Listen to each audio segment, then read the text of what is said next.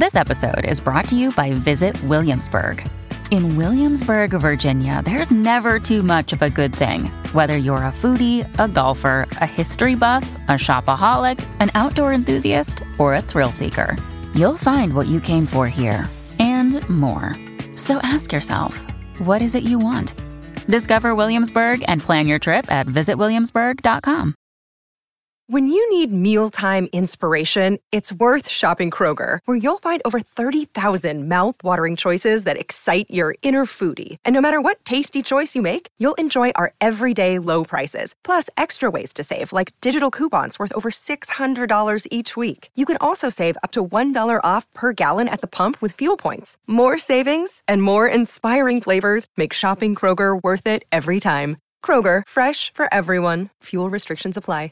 This is Optimal Relationships Daily, episode 736, My Way Back into Life, A Personal Story, Part 1, by Eddie Corbano of lovesagame.com. Hello, everybody, and welcome back to ORD, where I help you optimize all of your relationships, one relationship-savvy blog post at a time. I am Greg Audino, and today we have Part 1 of a post by Eddie Corbano of lovesagame.com. Eddie is an author we feature a lot, and he has some really great insights into breakup recovery specifically. So we will see what he has in store for us today. What do you say we get right into it and start optimizing your life? My Way Back into Life, A Personal Story, Part 1, by Eddie Corbano of lovesagame.com. Are you real? That was a very surprising question that I received via email. That got me thinking.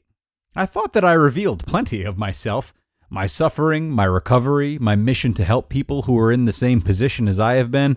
Throughout all of my articles, I have revealed more and more about my past. Hence, why would someone ask the question of whether or not I was a real person? I refuse to think that my whole story looks like a marketing invention, and yet, maybe I haven't revealed as much about the person Eddie Corbano as I have thought. That's when I decided to write some more about my personal story in my life. First, I started to write a 5 things you don't know about me kind of article. But then again, what would you gain from it? Isn't it more useful to write more details about my experience and how I used it to become a better person? I know that this will help you in 2 ways. First, it will make you realize that you are not alone with this problem.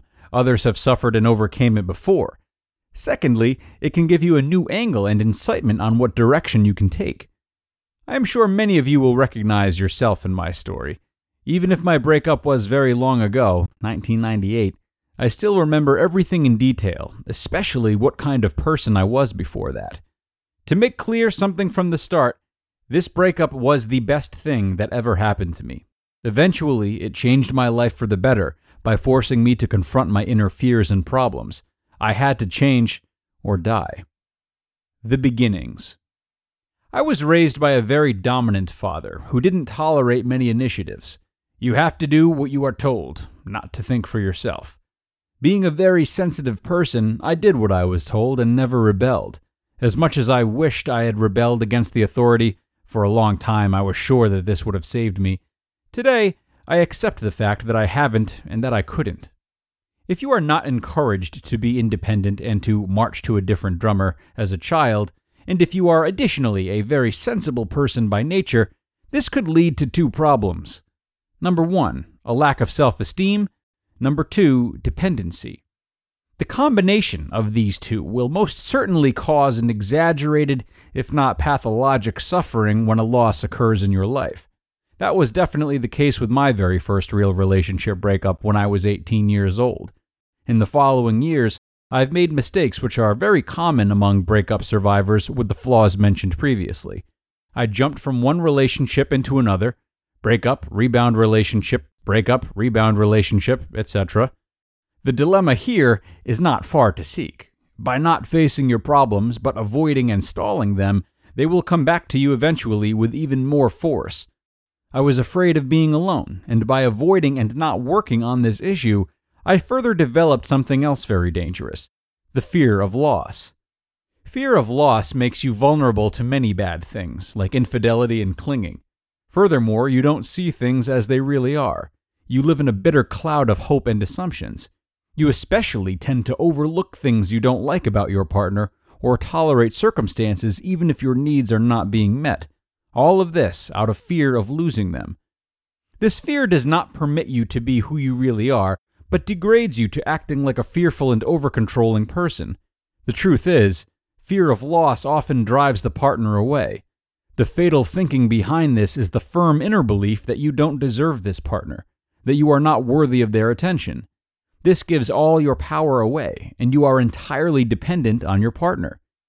They sense that, and it is most often too much for them. The premise of a stable relationship is that both parties are stable people for themselves. The personal nightmare. It happened in 1998. When my ex broke up with me, we were about to get married. It was like the whole world as I knew it collapsed. I couldn't function properly for weeks. It was as though someone had stolen something crucial for survival from me, something I needed to exist. I couldn't stand the pain or the thought that she wasn't by my side anymore. I made her the center of my life, and now that she was gone, what was there left? I had no perspective, no joy in life. All the things I once liked to do stopped being attractive. I had no interest in the other sex whatsoever. In fact, I had no interest in doing anything besides lying around or sleeping. And sleeping lost its benefits due to extremely painful dreams that renewed the initial pain each time I went to sleep. Luckily for me, I intuitively felt the necessity for no contact, a rule which I broke only once after 1 month. Breaking this no contact rule was terrible and extremely painful. To talk to that stranger who was my great love once upon a time. The pain was much worse after this, and I needed several weeks to reach the level I was at before the no-contact break. This existence, if you could call it such, lasted for 6 months. To be continued. You just listened to part 1 of the post titled My Way Back into Life, a Personal Story, by Eddie Corbano of lovesagame.com. And like any good author, Eddie has left us on quite a cliffhanger. I think many of us can resonate with what he's described so far, so don't miss out on tomorrow's episode where we'll hear the end and walk away with some newfound wisdom. I hope to see you all there, where your optimal life awaits.